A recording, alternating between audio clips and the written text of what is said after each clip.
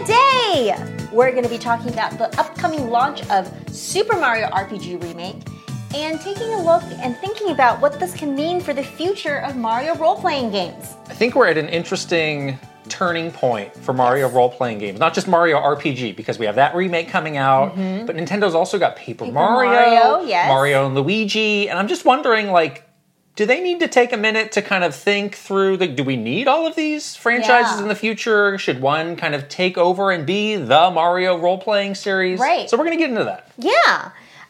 As always, everything that we do on this channel is made possible by our beautiful, wonderful Patreon subscribers. Thank you so much for all of your support. If you'd like to join us, we're at patreon.com/Kit and Krista.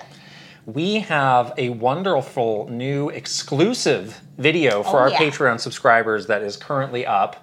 So we put out, not too long ago, your vlog of going through China and Hong Kong, checking out the gaming scene there. You had one more stop on your trip. I did. That you went to after those places, which is Singapore. So you did a special addendum video, gaming in Singapore, that is now available as an exclusive to our patrons. You can also get it as a one-off on our Patreon shop, but we love giving exclusives to our Patreon subscribers. Yeah, we give them special stuff all the time. That was a really fun video to do because, the gaming scene in Singapore is very different than what I discovered in China and Hong Kong, so I was very happy to make that video for our wonderful Patreon subscribers. And there's tons of other benefits too. You get early access to this podcast.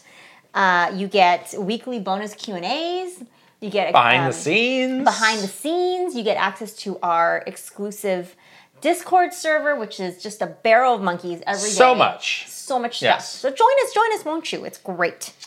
But of course, the big news is you're back. Welcome back. I'm here in the flesh. We showed up outside, and I was ready to give you a big greeting. You said, "Let's go podcast." That's right. I was like, business. You just walked right by me. Pow! That's what I said when we were going to come back. Pow! Back to business. It's not funny. It is funny. It's very serious. It's very professional.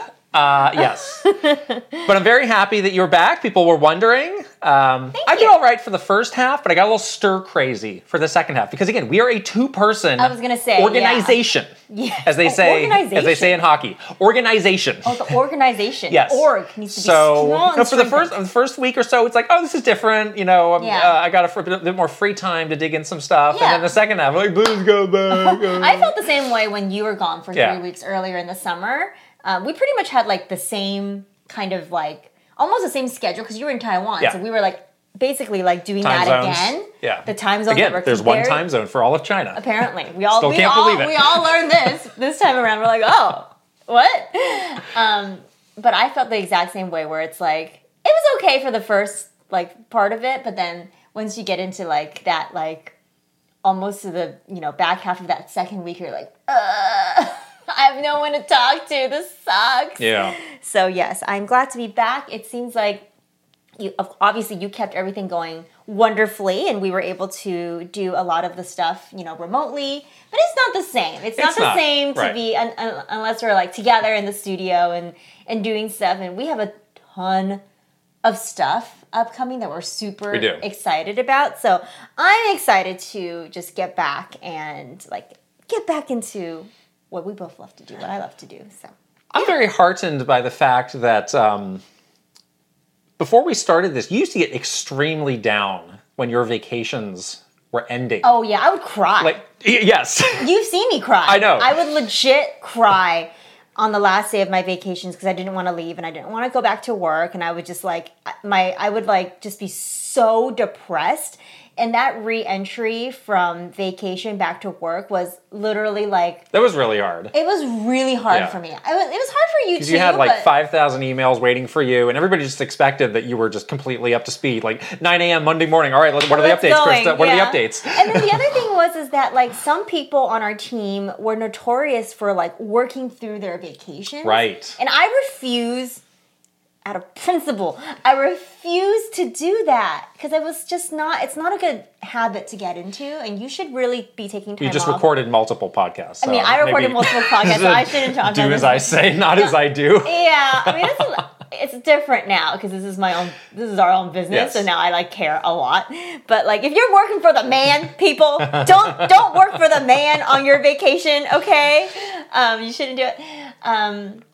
So yeah, and then like, of course, the expectation was for you to be like totally back. So I don't have the vacation return scaries anymore, like at all. Like when I was coming back from vacation, I'm like, yeah, I'm ready to come back. Good. Like I feel like I had a great time on my vacation, but I was like super excited to come back and like get back into it because we have so much cool stuff coming up, and obviously, you know, it's our thing, so I care a lot. So it's different now, but it's good. I think it's good. This is why you like, you know, go work for yourself. Totally. You care about it. Speaking of Singapore, you got some stuff with you here. Do a little show and you tell. What's this? I bought you a little present. Oh, you got me Pokemon Snap. Thank you. No, I didn't get you Pokemon. I got you this cute sticker set. Wow. For my next birthday party. For your next birthday party, or I was thinking like if you ever got a suitcase, you could put it on your a hard suitcase. So if I already have this on my laptop, I could put a big Mario on there.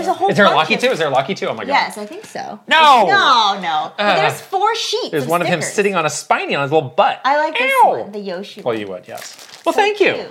That's wonderful. Yeah, there was like a fair amount of cool merch that I think is from like Japan, and it's a little bit easier to import that into in Asia, obviously. Right.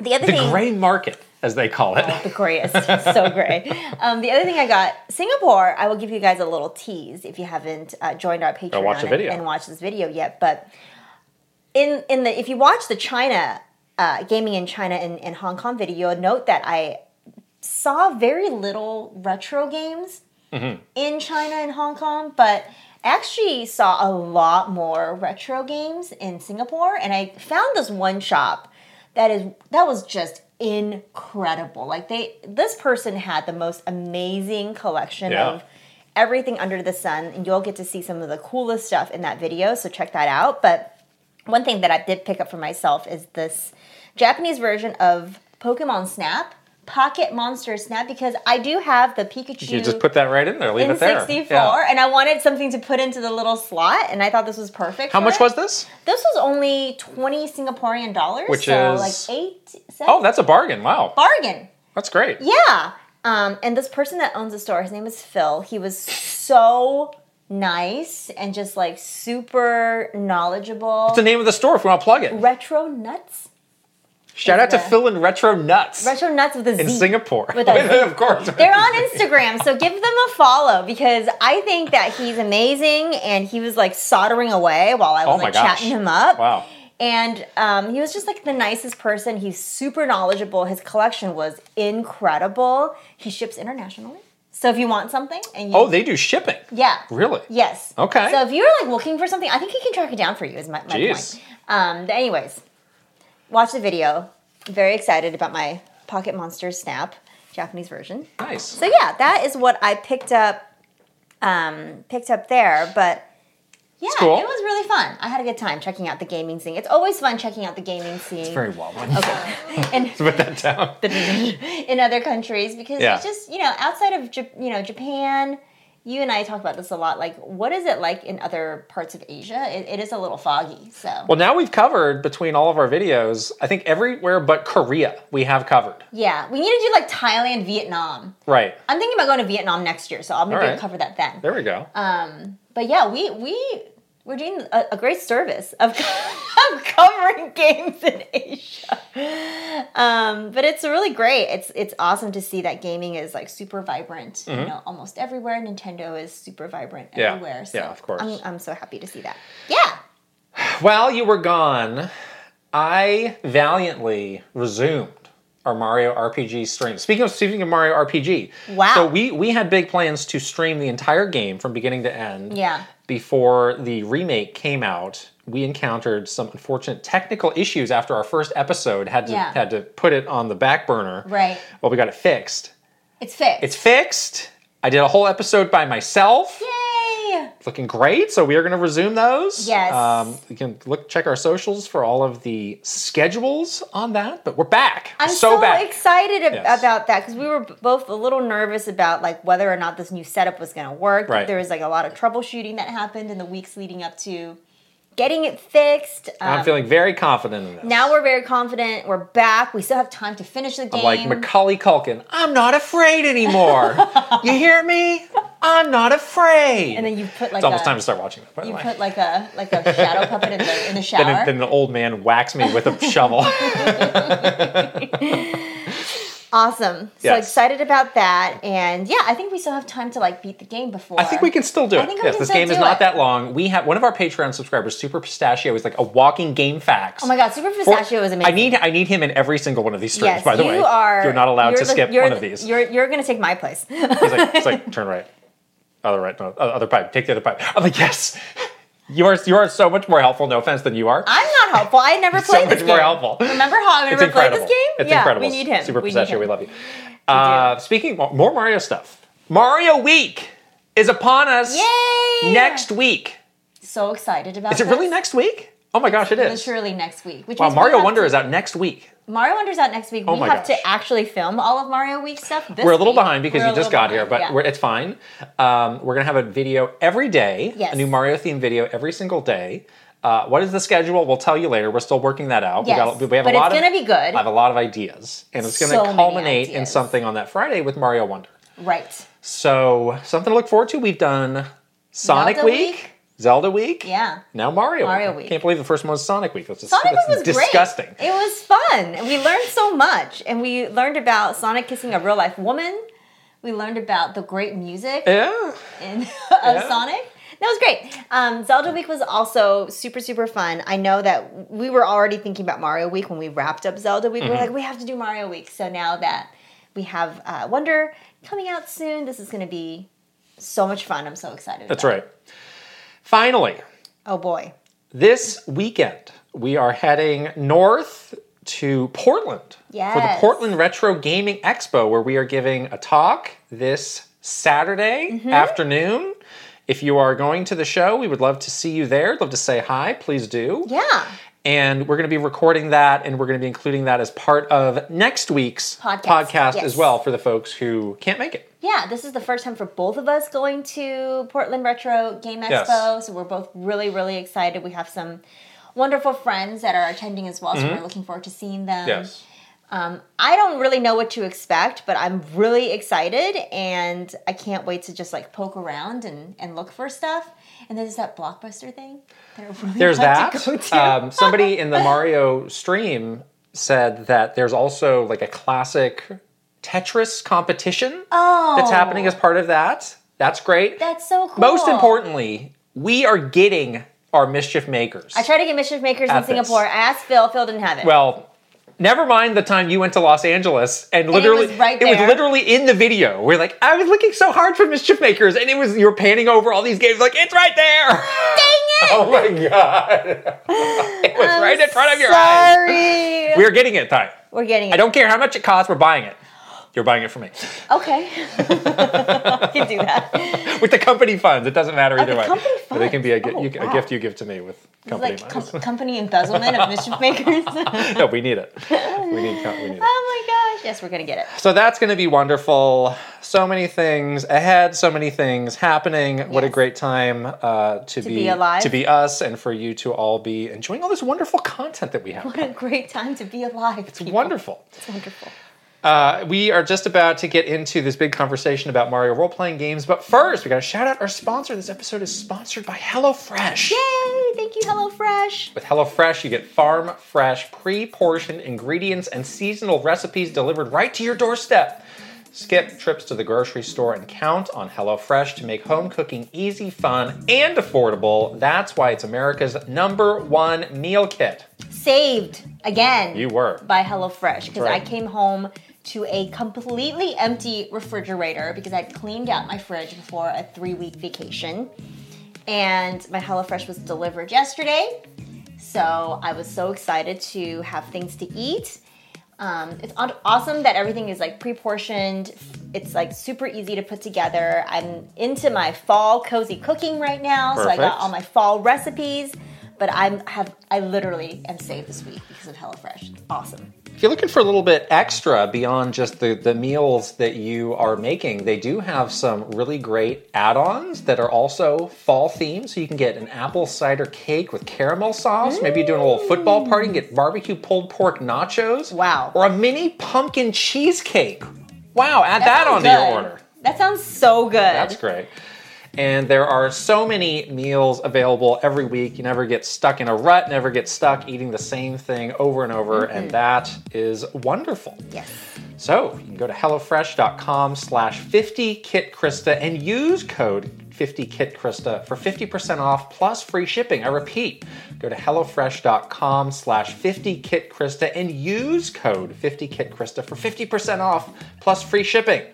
We'll put the code here and also in the description below. That's right. All right. All right, let's get into this conversation here about Mario role-playing games. And, I just want to start by saying the remake of the Mario RPG is looking great. Yes. I'm very excited for this. Obviously, we're playing the original now, and, it'd been like decades since I had played that game, so it's been really wonderful to get back into the details of that, and I'm very excited for a lot of people to frankly experience this game for the first time. Me. Right, because if this game has been kind of very spottily available. Exactly. I'm playing it on the Super NES Mini. It was on Wii U, Virtual Console. It was on some Virtual Console. But it is hard to get it. It's not on NSO, obviously. It's not, somewhere on a modern platform where it's easy for you to get to. Right.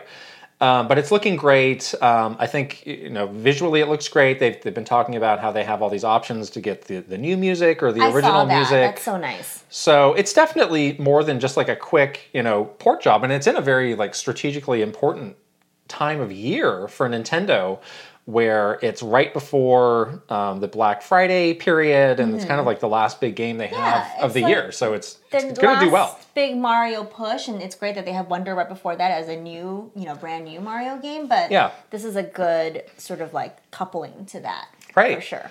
But now that they have that, and then they've announced the Thousand Year Door Paper Mario remake for next year, just felt like a good time to take inventory of all of the role-playing games and just sort of talk about where each of them are. Right. And again, what Nintendo should be thinking about all of those in the future. So let's just start with Mario RPG. So the game originally came out in 1996 on the Super Nintendo, developed in partnership with Square Enix. Yeah, obviously RPG experts. Right. And I think that may have played a role in why it's been so spottily available. Right. Obviously, Square Enix is very careful about re-releasing their games. They're definitely understand the value of those and want to make the biggest impact with those. Obviously, this is a Nintendo property, but I think that that has some sway over what they are doing with it. And this is different from the other games that we're talking about here. This is just a standalone entry. This is not a series. There's no Super Mario RPG 2, 3, 4. I would love for that to happen. Yeah. But I'm sort of not optimistic that even after this remake, I'm not sure that that's what's going to happen. But we've got the remake coming in November. Right. One thing that I do wonder about for the people who are experiencing this for the first time is a little bit shorter than maybe what the expectation is today. Of an RPG. Of a big console role-playing game. Yeah. Because you can definitely get through it in under 20 hours. So that's something I'm curious, in the reviews, is it going to get dinged for being, a little bit more of a compact not this life-consuming 100-hour open world experience? Let's hope not, because that's not the stick that we should measure these things by. It should be the experience, but... Yeah, so I don't know. But I think the really unique thing about this is that because it's not part of a series, because it was so kind of spottily available throughout, after its original launch in '96, a lot of people did miss this game, myself included. And so when you do a remake for a game like this, it really is very valuable, because I think you really are getting a brand new audience, a brand new player base on board. Right. Versus it being something that is widely available or part of a long series. So this is pretty strategic, what Nintendo is doing. But I agree with you. I think that this is probably the first and last that we'll see of Super Mario RPG. Yeah, and we'll get into the reasons why a little bit more, but I do think that they chose to remake this now because I do think Nintendo is doing what we're doing now and thinking about the future of all these role-playing games. Mm-hmm.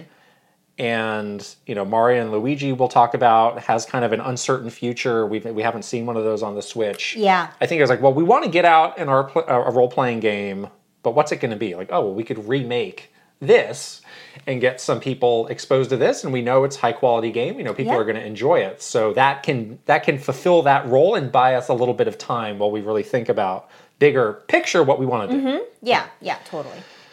All right, on to Paper Mario, which started in 2000 on the Nintendo 64. We've had a number of entries here. So we've had Paper Mario, Thousand Year Door, Super Paper Mario on Wii, Sticker Star, our favorite, on 3DS. Barf. Color Splash, Wii U, and Origami King, most recently on the Switch. Mm-hmm. Yeah. Very... spotty. Uneven quality. Like, you could argue... I'm sure there are people who would argue there has not been a good one of these since Thousand Year Door. I would agree with that. And I think that this is one of those things where I don't know why... Nintendo chose to focus on Paper Mario versus Mario RPG for that, to fill that RPG, shaped hole. Yeah. But this game sort of got into this like weird cadence where there's almost like a weird internal expectation. Like, we got to release another Paper Mario game for every, system for some reason, which is not really the case. Like, you don't have to do that, but somehow that got to be, the thought process. And I think it really created this very, like, uneven performance for these games. And yeah, instead of sort of giving time to breathe and really think through what that series is going to be and really develop what the series voice and tone and gameplay is going to be like it just got kind of weird. Yeah, some people did point out... Paper Mario kind of had a tagline of being Mario RPG 2, so I think they did see that as the continuation of that, obviously in a different style. But, you look at what they started with Super Paper Mario and onward, they did get a little bit stuck in the gimmick zone versus just, let's make a great one of these games. They did seem to be very focused on, like, what is the new hook paper mechanic that is going to carry the game. And I think they just got a little too caught up in all of those. Mm-hmm. Super Paper... I actually really like Super Paper Mario. That kind of going from... platforming in different perspectives. I like that one a lot. Okay. I know a lot of people don't, though. I don't really like it. Sticker Star, well documented. Oh my god. It's a shame because that seemed like one that could have had a better outcome than it did. It was actually okay until you got to that one level, and then I was pretty hyped for this game before it came out, and then I played it. And then we got to that level, and no one could get past it. Yeah. Nobody. How is that possible? It's a shame. I, against my better judgment, finished that game, and after that I was like, never again. I didn't finish it because I rage quit. It got very hard. Rage quit. It got really hard, yeah. Color Splash and Origami King both suffer from definitely the gimmick zone, but also it was like boring. It just didn't. It lacked personality. I agree with you on Color Splash. I wanted to like Origami King a lot more, but the battle system for that one was painful. Again, it seemed really interesting and creative at the time. With the rings? Right. Yeah. But it just became a real slog. It was a slog. It's like, I'm just fighting my umpteenth gang of Goombas. Yeah, and it's taking around this ring for it's like taking 30 me 10 minutes to get yeah. through. And when you, in these games, when you get to a point where I'm just avoiding combat, that's not good. You've lost. You've lost. Like, that's what happened to me with Pokemon Scarlet and Violet because everything was so slow paced. Yeah. I was just like, I can't do this. And I ultimately, both of these games, I ultimately dropped them playing halfway. Yeah. But I thought beyond that, Origami King was pretty good. I actually did like some of the characters. The Babam in Origami King was like... Oh, people were really like... hyped for that. Like, also in pieces over that. Emotionally destroyed by that. I mean, it was 2020. we were all emotionally... We're fragile. On an edge, but... yeah, but there were some like really good characters and really interesting storytelling. Right. Yeah. And I think we should say for all of these series, like the writing is super, super top notch. Yeah. Kind of the hallmark of the Treehouse. Like Nate Bildorf really like made his career out of this on some of these. Like we were recently talking to a friend who I guess came up when Nate was working on the original. He was sitting next to Nate when he was working on Thousand Year Door, which was by far the best writing like ever. I've never laughed so hard playing a Mario game, and it's because Nate is a genius when it comes to this writing, you know. And it's clearly like a labor of love, and you can see that through these games, which I think it has really sustained it. I want to go back to that thing you were saying about the gimmicks. I think in this case, like because Nintendo was like so focused on like the paper aspect of it, it became like detrimental, I think, to like actually just simplifying it and thinking about like what's a fun thing for players to do, what's a fun game mechanic, and it just became too much about like what can we do with paper.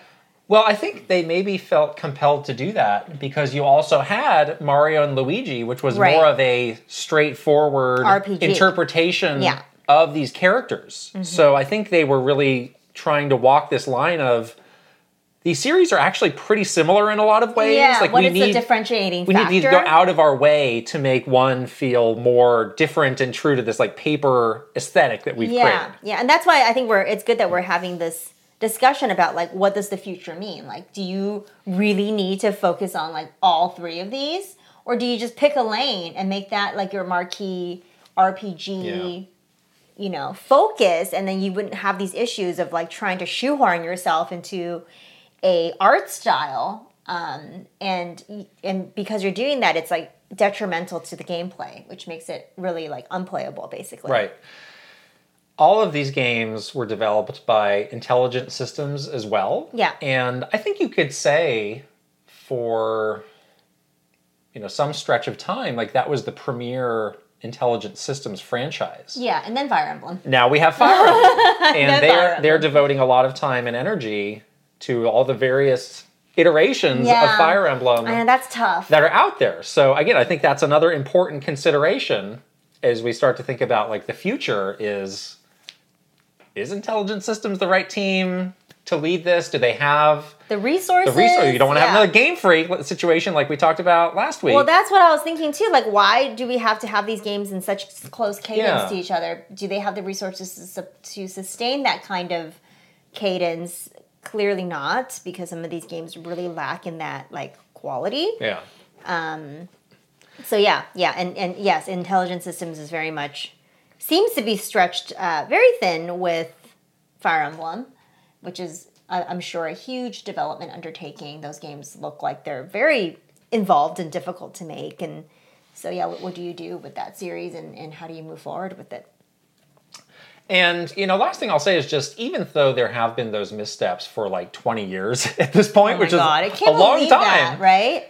This is still, I think, viewed as a premier Nintendo franchise. Absolutely. Somehow it's not like, Paper Mario fell off. Like, there are definitely people who feel that way, but I think everybody still has a lot of affection for it. Absolutely. Like, I'm gonna be there for the next one. I hope that's where they get back in shape. Yeah. Obviously, the next one's a remake. It's hard to mess that up of the game of the game that everybody loves so much. Hard to mess that up. That's good. We need a reset. But I think you're totally right. Like, everyone is rooting for this franchise to succeed. Yeah. And even though we've been burned a lot, like, not a lot of, games get chances like this. If you get burned by a game 1, 2, 3, 4 over 20 years. 4 times over 20 years. Yeah. You might just be like, I'm done. You really might be, I'm done. But even after Sticker Star, I still played Color Splash. Even after Color Splash. I played all of these, yeah. I still played, I beat Origami King. I beat Color Splash, grinded my way through it, even though there was a lot of frustration. But, like, that's not true for a lot of game series. Like, there's very few game series, I think, that people give this kind of, like, leeway towards. So yeah, I think, at some point, the goodwill will run out. Mm-hmm. Good thing. The next game coming is the remake of the best game in the series so far. Maybe this is a great way for them to reset and think about the future of the series as well. The remake will give them time to do that. But I think people have a lot of hope that this is going to be like continue to be a strong, darling series for Nintendo moving forward. Yeah. I hope so. Yeah.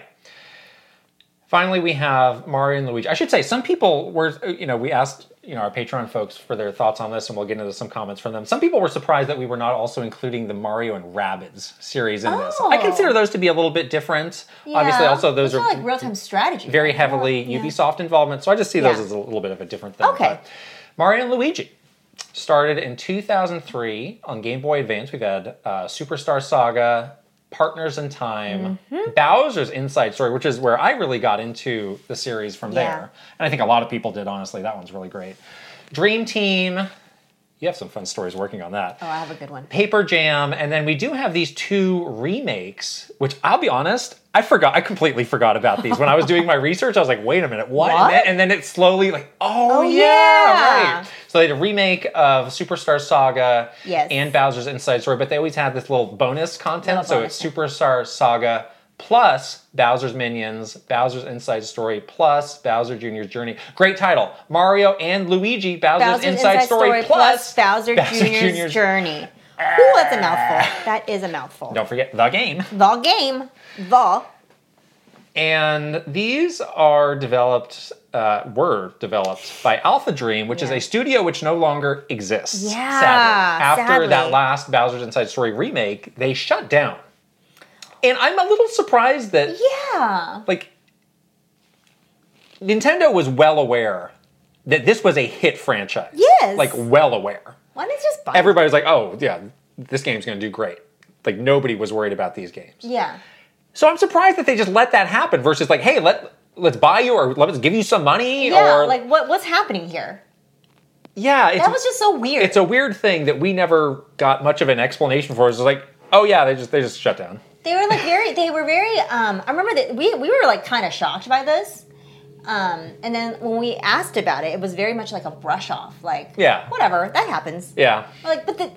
They made they make these games that are really popular. 7 really popular games that sold really millions well of that copies. People love. Are we worried about this? Yeah, I don't know. Maybe they're maybe they didn't want us to look too deeply into this. Cement shoes? Just kidding. Follow the money. Or in this case, don't follow the money because there was none. They shut down. Wait, where is the money? Maybe they're paying them. I need to review your bank slips, Nintendo. We need to look at the financial statements. This is where you ask I'm gonna show up question. The shareholder I'm going to show up to the Bank of Kyoto. Can I please review Nintendo's bank statements? Thank you. You're tapping your foot in a shareholder meeting. As they push the button under the table. You're sucked into the... You end up where Alpha Dream is, in the dungeon somewhere. Oh, no. Anyways, but it was very strange when this happened. We were still at the company at the time. I remember we were very shocked because it was such a hit franchise. Right. And they totally just brushed it off. And yeah, that was the end of that. Important distinction about these. Mm-hmm. Always a handheld series. Yes. Versus Paper Mario, which aside from Sticker Star was primarily a console series. So again, now you don't really have a distinction. I think an important distinction going forward. Consistently very solid quality, more so than I would say Paper Mario. Absolutely. I think all of these are pretty good. Yeah, obviously there's some that people like better than others, but there were not too many that were oh, this one's just a dud, or this is the bad one. Yeah, this is the one that was unplayable. No, these are all playable. Yeah, they're all pretty solid, all have pretty good review scores. Mm-hmm. I would still say that it never felt as big as Paper Mario did, just in terms of being a go-to Nintendo franchise. But this was such a staple on handhelds for almost 20 years. I think for every sort of handheld, new handheld year, right, we had a really solid Mario and Luigi title, for that year. So it was a very much okay, when's the next one coming out? On 3DS, whatever, And, it looks like we're going to get through the Switch generation without one. There's no Mario and Luigi. They were shipping very consistently from the GBA onward through the 3DS, and then just stopped.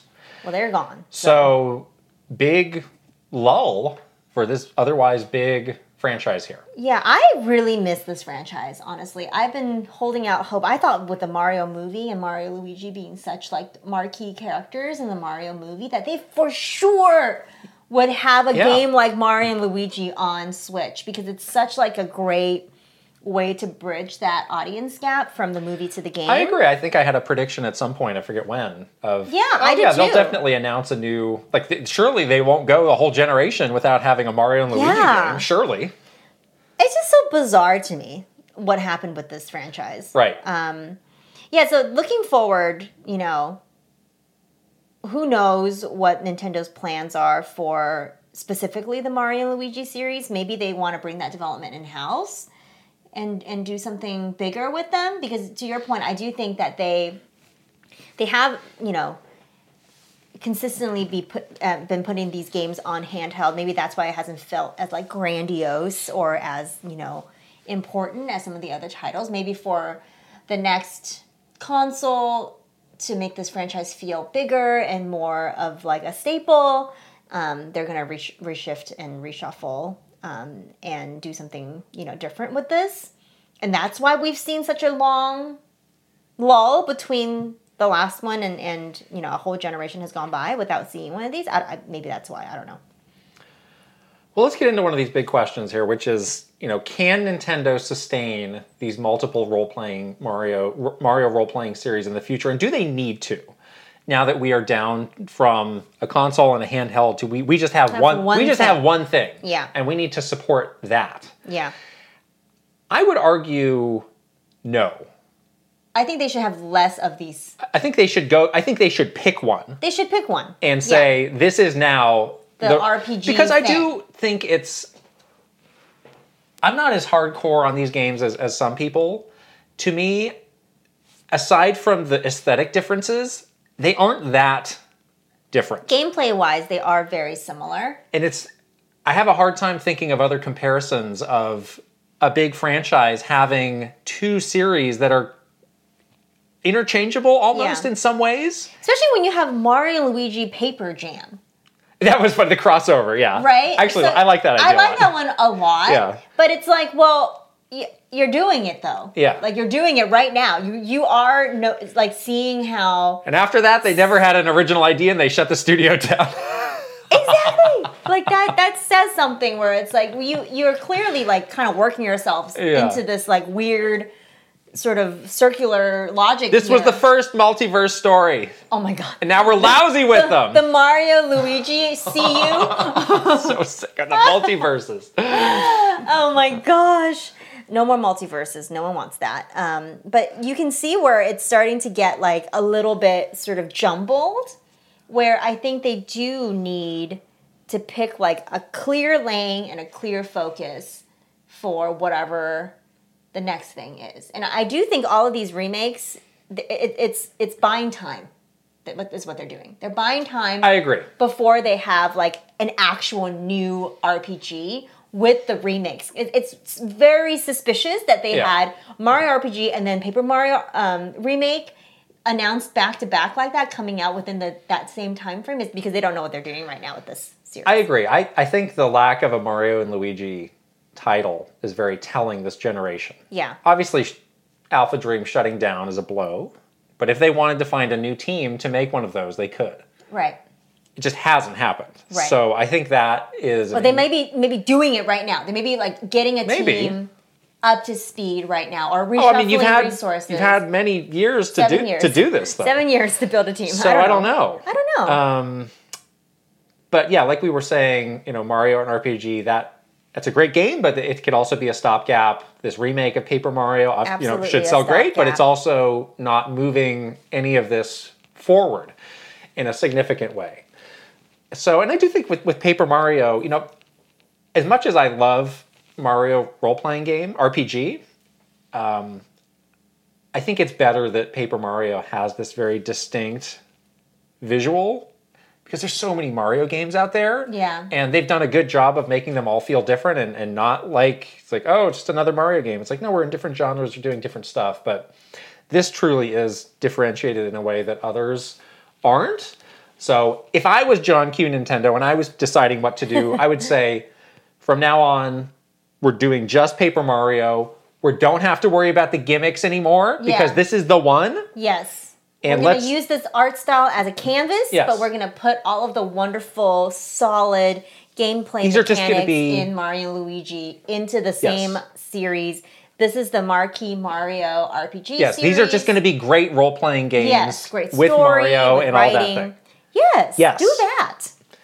And it's sad that Mario and Luigi is not going to be continuing on. But I think the spirit of it would continue on in a new, really big sort of RPG Paper Mario game. Like that same spirit of Mario and Luigi RPG could be injected. Or what if your gimmick is like, oh, you have Paper Mario and Paper Luigi just showed up and now you're doing things kind of in tandem, like you did in that series before. Yeah, you're right. That's a good point. There's things that you can kind of inject that spirit into it. Strip mine Mario and Luigi easily. Well, you can because they're out of business and now you're just selling them for parts. Yeah. It could be cool, like how we at the Nintendo Development Studio they have like one team that's really focused on 2D Mario. They have the EPD team in Tokyo really focused on 3D Mario. Mm-hmm. Why don't you all have a team that's really focused on Mario RPG? And have that be sort of the 3 Mario pillars. Yeah. Moving forward, because that would be great, because then you would have this really, easy way to distinguish between the 3, and it wouldn't be confusing, and it just would be, you could put all of your great ideas into like one thing, and then we wouldn't have Sticker Star, and we wouldn't have these issues that really persisted with having all of these different kinds of Mario RPG games. Now back to the question about intelligent systems, though. If Paper Mario is actually going to get elevated by becoming the marquee Mario role-playing series, are you worried about them being able to follow through on that? I don't think it should be intelligent systems anymore. I think that they should bring it in-house. Okay. And have like a dedicated Nintendo team working on it. They're hiring a lot of new developers. They have a new development building. Maybe that's why. And then again, then they would have the 3 solid Mario pillars. And it would be really good for the future, too. Let Intelligent Systems focus on Fire Emblem. Why do you look like you're in pain? I'm trying to think back to all of the Intelligent Systems track record. I can't think of like a big misstep they had. No misstep, just resources. That's leading me to think, they are, they're losing their grip. We're not firing them. It's not that at all. It's like, if you want to elevate this series, But do you need to do that? We know they're capable of making great games. Is that premature? I worry that not give them a chance? Dividing their focus and having them be a studio that's doing both is tough. You could do something like with Fire Emblem. They teamed up with Koei Tecmo. That's true. That works really well. That was surprisingly a great partnership. Yeah. No, for those games, and now they seem to have kind of ramped up more of the tech on their side and are more comfortable with that. Yeah. Maybe there's something like that. Something like that. A short-term allegiance. I do think there is something to the idea of like having some of the senior, they need like a Tezuka or a Koizumi-esque person to head up the RPG side to really just like advise them on like that the stuff that you can't do. Well, they should really talk about. On the spirit of it and like the feeling and the vibe. Well, the person's already there, so they have Nintendo producers who oversee Xenoblade, who oversee Fire Emblem. There's that guy, Mr. Yamagami. Yeah. And I'm blanking on the other guy who works with Mr. I shouldn't say. I'm blanking on his name. But they kind of are, the internal people overseeing those games, which have been really great. Yeah. So maybe they can get more. Maybe they can involved, do more and be more. And that can become more of a an RPG unit. That's what I want, because I think that's what makes Wonder and Odyssey so successful, is that you have this like very seasoned leadership team that's been around for ages, and you're now looking it up. I'm going to take an attempt on this guy's name. Okay. Let's see what comes up. Oh, I'm right. You got it. Genki Yokota. Yes. Yokota. Oh, yes. I'm so vindicated. Wow, that was great. Good for you. There's his picture and everything. That is him. You're right. Yes, that is him. So he's been extremely involved. Yeah, Fire Emblem and the Xenoblade series, and I think he's even more hands-on than Mr. Yamagami now. Yeah. Who's very I senior. do like Mr. Yamagami, though, Yeah, he's he's like great. the sweetest, nicest person ever. Right. Can he do a thing? Well, they can both get involved. Oh, Codename Steam. No. Well, it's not his fault. You can just X not that not out. his fault. Not his fault. Not his fault. Not his fault. Anyhow, but yeah, like there's something to that like way of working that's very Nintendo, and it does inject these games with a certain like je ne sais quoi, as they say, that is hard to explain. So yeah, maybe they can do something like that for this new elevated, future for role-playing Mario RPGs. We did ask our Patreon subscribers this question of which incarnation of Mario role-playing games do you prefer and why? Yes. We got some interesting results. So 22% of people said Super Mario RPG, obviously just the one game. Yes. 48% of people said the Paper Mario series. That makes sense, yeah. Good indicator for what we were just recommending of that being the thing. And then 30% said the Mario and Luigi series. We got some comments. Nick Clemens says, it's hard to put my finger on exactly why Mario and Luigi is my favorite, but I think the biggest part is it's an opportunity to see them as brothers. We see them together frequently, but these are the rare times they have a true adventure together, the kind of thing I always imagined doing with my taller and younger brother. Oh, that's so I like sweet. that comment. I think that's so true, though. It's like the relationship part is what we love about the Mario and Luigi series. So true. Tay120N64 says, my sentimentality towards Super Mario RPG is unmatched, and I don't doubt it being my first RPG contributes to that. But if you gave me a choice, I would take a new entry in the Mario and Luigi series every time. It largely comes down to how fun the battle system is and how the timed hits are the best and crunchiest feeling out of the three sub-series. I love the completely unserious plots and the fantastic scores by Yoko Shimomura. I have played the first two Paper Mario games, and while the stories are good, I don't find the gameplay nearly as engaging as what Alpha Dream developed. Totally agree. The gameplay for Mario and Luigi is like by far the most satisfying. And finally, Kyle325 says, even though I love the consistency and humor between the Mario and Luigi games, I do like the Paper Mario games as they feel a bit different from each other. Super Paper Mario on Wii played like more of a platformer. Sticker Star and Color Splash was more about finding and powering up items you could use. And Origami King is more of an open world adventure with a lot of puzzle solving to defeat enemies and bosses. Plus, it's hard to top Thousand Year Door. And I've always felt Paper Mario is the true successor to Roll RPG, as the original N64 was originally named Super Mario RPG 2, as we were saying. Yes. Thanks again for the great shows, Kit and Krista. Yeah. Again, I think there's a way to like just marry all of the wonderful things that we love about each of these now separate series into like one really awesome Mario role-playing game. Well, I think we touched on something important here with these comments, which is if they don't just carry on, some fan base is going to feel burned, unfortunately. Sure. And even if you do carry over aspects of like Mario and Luigi like, into Paper Mario, it's not the same. Yeah. So that's something that I do think is unfortunate and something they need to think about because, again, there's a lot of people who played and loved those games. Yeah. But as always, not my problem, so we'll see what happens. That's our conclusion to this topic. I hope that my favorite one moves on, which is Paper Mario. I'm rooting for myself. No, but I do think that's so true. Like one, fan base is going to feel slighted by this, but I think there's ways to like talk about why they would also love this new thing. Anyways, yes.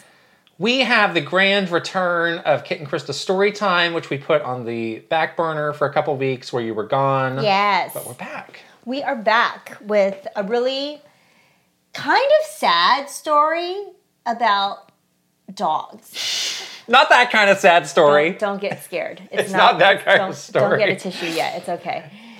You don't need to look up. What's that website you look at? There's a dog.com. Yeah, you don't need to check. You don't need to check that. It's not that sad. Originally, I had the title of this segment as Nintendogs were banned from the office, and you got really confused. You were like, wait, they banned us from playing? We couldn't play Nintendogs? Huh? That wasn't it either. But, so there was this, like, very sort of long and drawn-out thing about, like, whether or not dogs are allowed in the Nintendo office. Right. And it actually started in the corporate headquarters in Redmond. Oh, really? Because in the old building, and we were talking about this a couple of podcasts, this was during our live show at PAX actually, Yes. we're talking about how, when Nintendo moved to the new building. Predating the one they're in now. Right. The older building did allow dogs. Really? Yes. Oh, I didn't know that. There was a special doggy that was sort of like the office dog. It was like... Whose was it? It was Don James' assistant's dog. That Really? golden retriever. I never saw a dog Have you met there. that dog? No, I never saw a dog It is there. like the sweetest, cutest, most wonderful puppy ever. Okay. And it would just like roam the halls, It was like an off Wow. leash, like very sweet. And so dogs were like allowed at that old office. Again, a very homey place, that office. And very homey. Very homey. You're proving my point right now. No. I totally agree with you. It's like a little bit like, small and Yet a lot of cozy. people who worked there hated it. Yeah. Well, and then they shut down the marketing department and moved it all to Redwood City, and that was a whole thing. Anyhow, they moved to that new building, and they basically were like, oh, this building's so new and nice. Like, we cannot have dogs here. Right. And that caused the whole thing. Like, people in Redmond were, like, really pissed off. Because they were just like, what the heck? It's never good to take something away. Right. And dogs...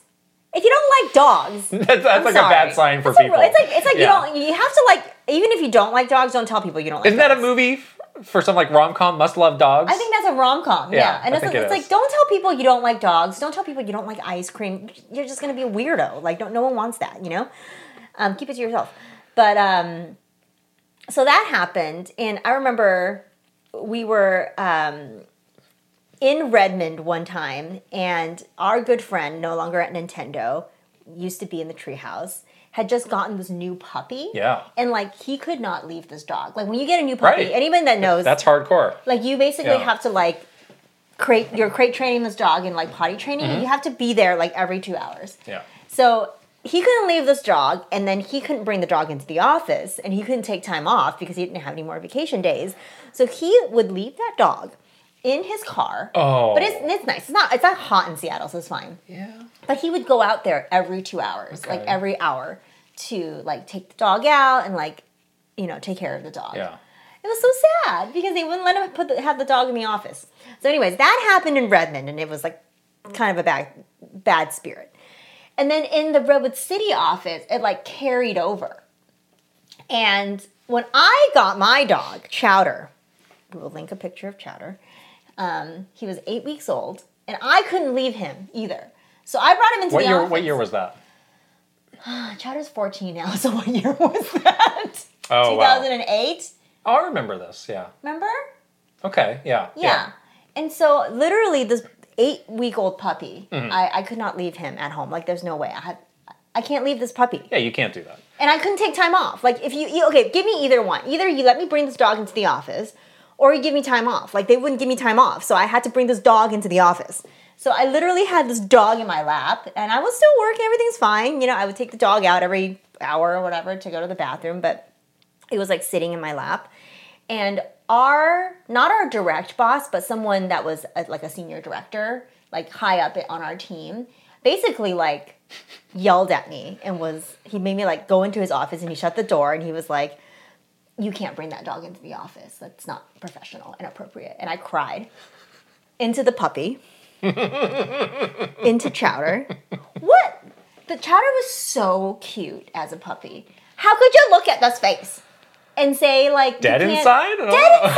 Oh, no. I was so mad. I think that was like the first time I ever cried. Not the last, but first.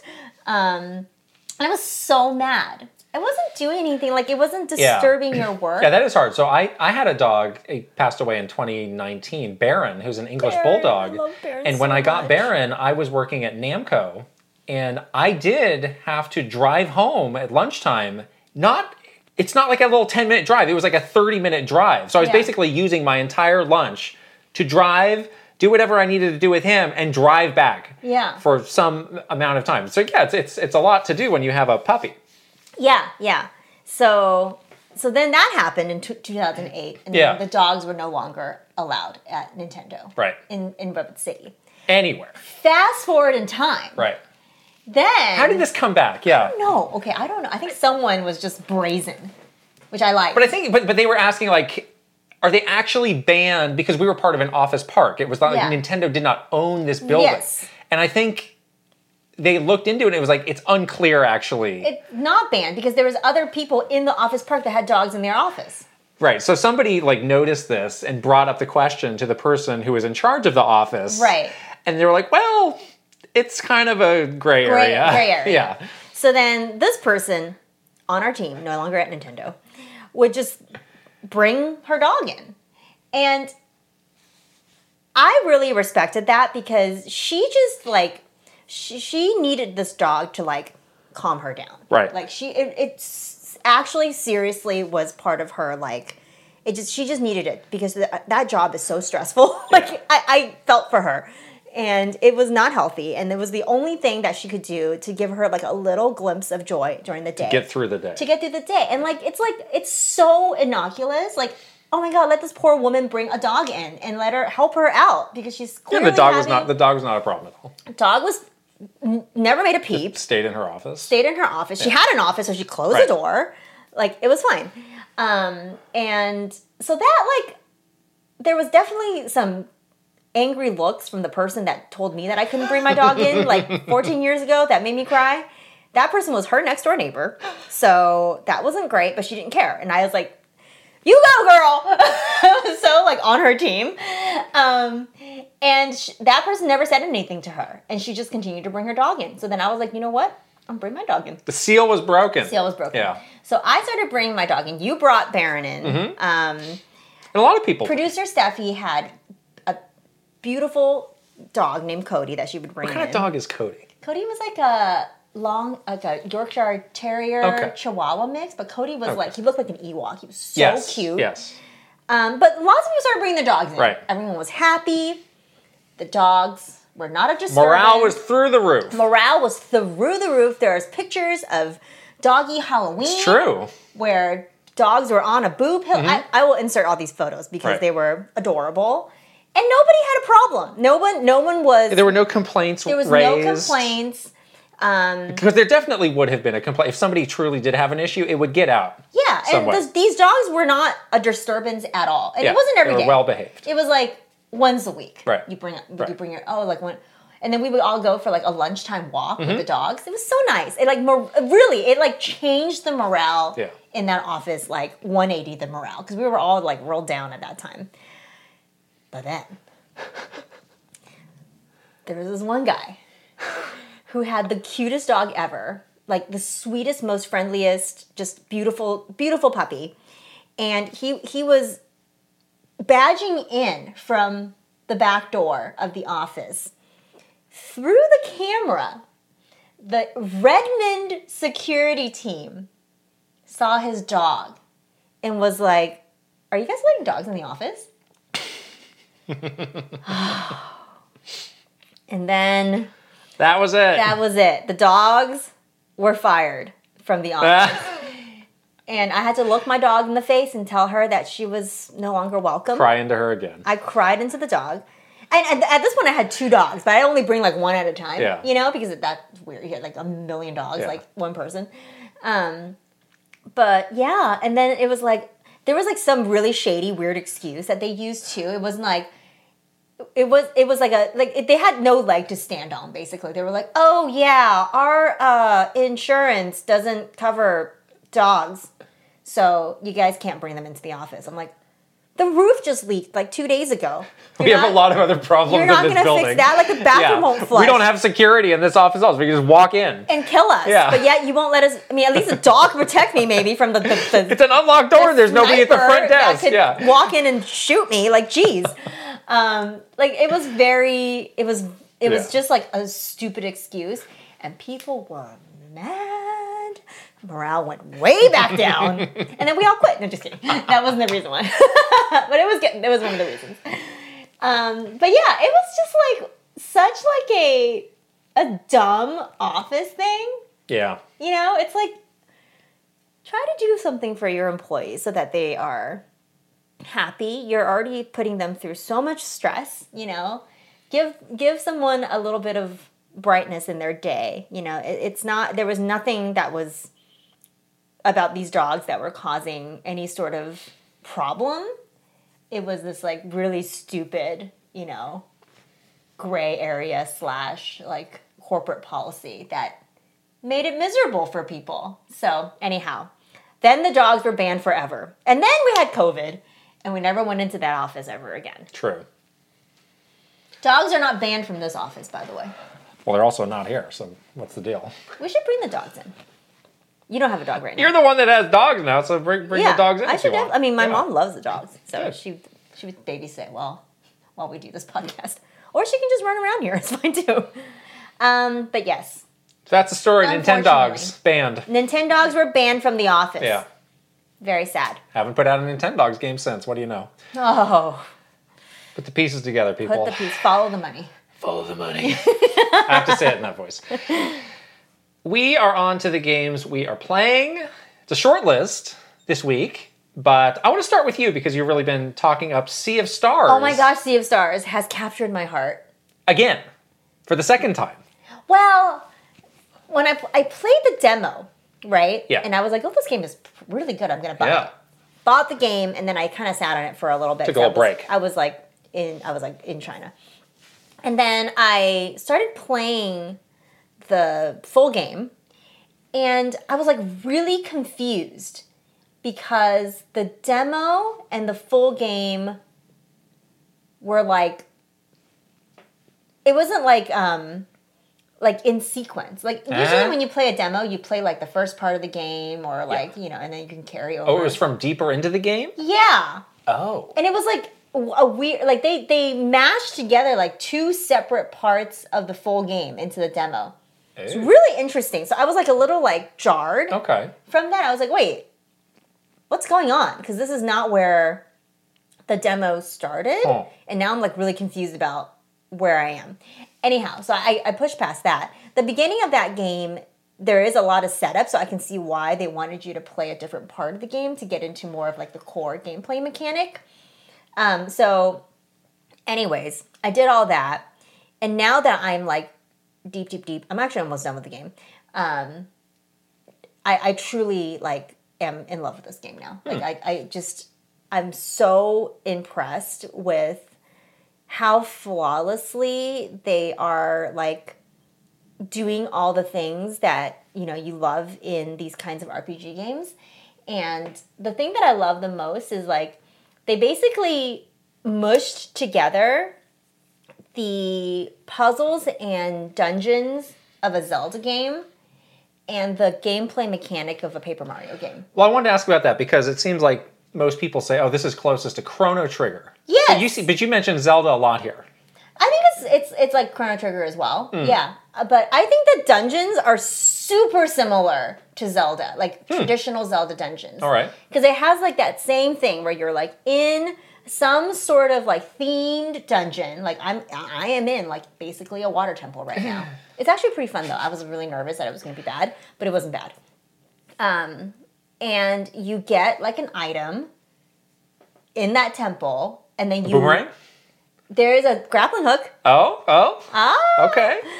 There is another thing that's like a wind bracelet where you like push objects around. So it's very very similar to.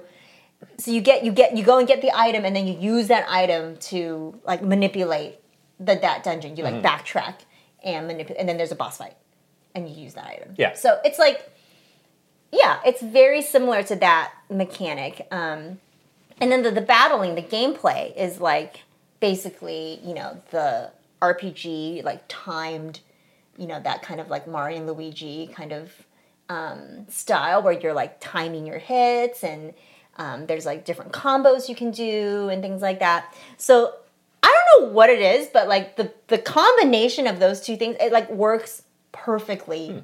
It complements it perfectly because you get a little break from, sometimes I think those kinds of battles can feel like a slog if you're just doing battle over and over again, which we've complained about for role-playing games. But because you have like the puzzle element of traversing the world and going through these dungeons, it's like a really nice break between those two. So they do a great job with that.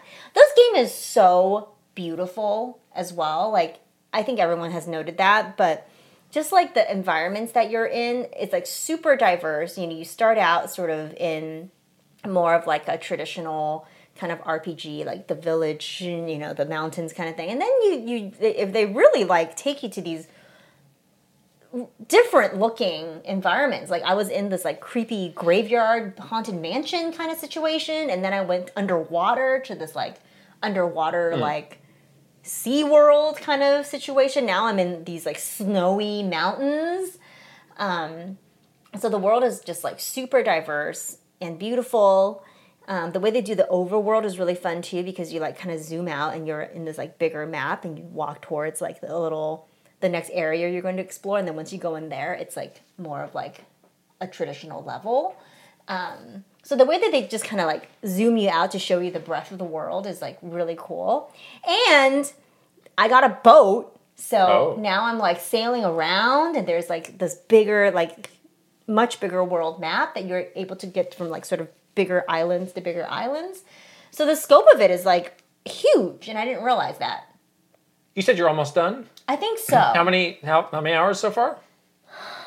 Probably like 20. Because this is the hard math that we all have to do this 20 year. hours maybe. Oh, that's not bad. It's not bad. Wow. I think I probably have like 20% more to go, I think. Something like that.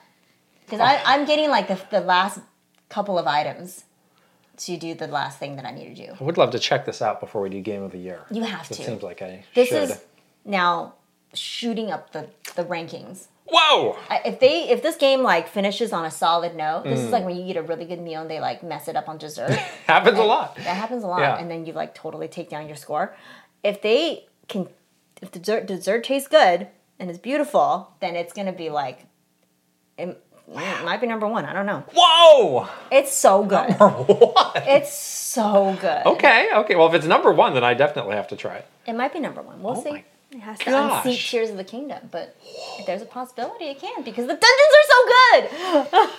And the Tears of the Kingdom dungeons were not good. Wow. Yeah, it's really, I was so surprised. And the story is so good too. And the characters, you just like want to give them a hug because they're so cozy and so just wholesome. You know, the friendships and yeah, I love it. I love it so much, you guys. Anybody that hasn't played it yet, please go play it immediately because it's amazing. From one Game of the Year candidate to another. Exactly. Baldur's Gate 3. So you had to fall off of that for a while. A little bit. I came back. I needed to do I'm in the underground passage. Yeah. It was very dark and my Just phone... take the mountain pass. My phone was too small. Just take the mountain pass. I completely understand though. Yeah, so I'm going to... Go the other way. I'm going to get back on that once I beat Sea of Stars, which I think I'm close to. And you're going to beat that in 10 days before Mario Wonder and Spider-Man and all this other stuff comes out. It could happen. It's not going to happen. It can happen. I've been playing this game like every night for like over a month straight. You have? Oh, yeah. Oh. But you don't game that long. How long do you play? No, my sessions are not crazy. I play like 2.5 hours, 3 hours. That's not... You know me, I could sit there and play for like 7 hours. All right, well, you got 10 days. You better get started. I can do it. So on the weekends, I can play all day. I am getting close to the end on this, I can tell. I'm still in Act 3, which I do believe is the end. The last act, and okay. Good. The thing I'm doing now is I'm kind of wrapping up some of my party members' individual storylines. Oh, yeah. Some of them are very mysterious. I have 3 party members. 2 of them I've finished their storylines. So Astarion, I finished that. Oh, nice. I went back to sort of like the vampire mansion where he came from. Oh, cool. Shadowheart, she was part of this like religious this cult. Temple cult thing. They have a secret that they can't tell you. Right. So I went back there because I'm playing more of like a battle-oriented story. Those ended in like massive, challenging battles. I'm sure there's a lot of different paths that could have taken, but I just went in there, maybe persuasion, sword swinging and. Your little dwarf sword? This is how justice is served. Well, he actually has like a big like Warhammer thing. Oh, wow, yeah, dang. like a sledgehammer. My character is so powerful right now; it's great. My whole party is very powerful. Your whole party is just like blowing things up. It's been interesting to see. Like, so when I started the game, Astarion was like so easily the MVP because everybody was squishy, and he could just snipe from the back and bite people. And he's become less great as time has gone on because now, so my main character, I can attack 3 times in a turn. Dang, and I also have this other ability where sometimes I can get a 4th turn And Whoa. I have an ability that will give me once per battle 1 more turn. So I could. So you could like on your own take out and I've got the giant sledgehammer. So you're just like bonk, bonk, bonk. Yeah, you're whack-a-moling away. So that's good. Okay. Karlach is my other like barbarian. She's like my other melee character, so she's great. And then Shadowheart was really not doing much for me. She wasn't doing much for me. She's healing. Not doing much for me right now, but she's my main healer. She is slowly becoming something more useful. Oh, good. So every level you get access to like new spells. Right. And now some of these spells are pretty interesting where like I can cast an aura around myself where if anything gets in that aura, they take damage. So I can just kind of like on a turn, just like run and like not stop, like run past all these people and do this damage to them as they get stuck in the aura. Or she can summon this kind of like sentinel thing where if people come close to that, it will like counterattack. It will counterattack them. Yeah. So she's more of a cerebral character of how you use her, but she's more useful. So I'm actually toying with the idea of benching Astarion now that I've finished his storyline and seeing like, is there somebody else I might want to bring in? But I've come this far with him, I might as well just finish it. Like you're almost stick done. it out. Yeah, that's a like. What else you got? You got Will, which is that other mage, right? Right. So I'm a mage, so I benched him immediately. He's a warlock, is what he is. But and then magic I have dealer. Gale, who is also like a wizard. So I have a lot of magic. The magic is really fun. So if you wanted to like play around with it, that would be cool. That's kind of like a small. It's not. I can call it regret. I don't know what to call it. Is like there's so many alternate ways to play this game. Yeah. And like I do need to move on eventually to other games. Too bad you can't try out. Like I could play this game. Way. Yeah, I could play this game for a year straight and keep trying different things. That's true. Which is a shame. Yeah. But it's been rewarding to wrap up those stories. This area of this third act is, it's really overwhelming. Like when you first get there because it's so big and there's so much happening. It's so dense. It's this city. Well, it's Baldur's Gate. It's the city of Baldur's Gate, and there's a lot of side stuff that you can get into. I had just an interesting like random. This is like a good example of like a random cool thing that can happen in the game. So I went to a graveyard.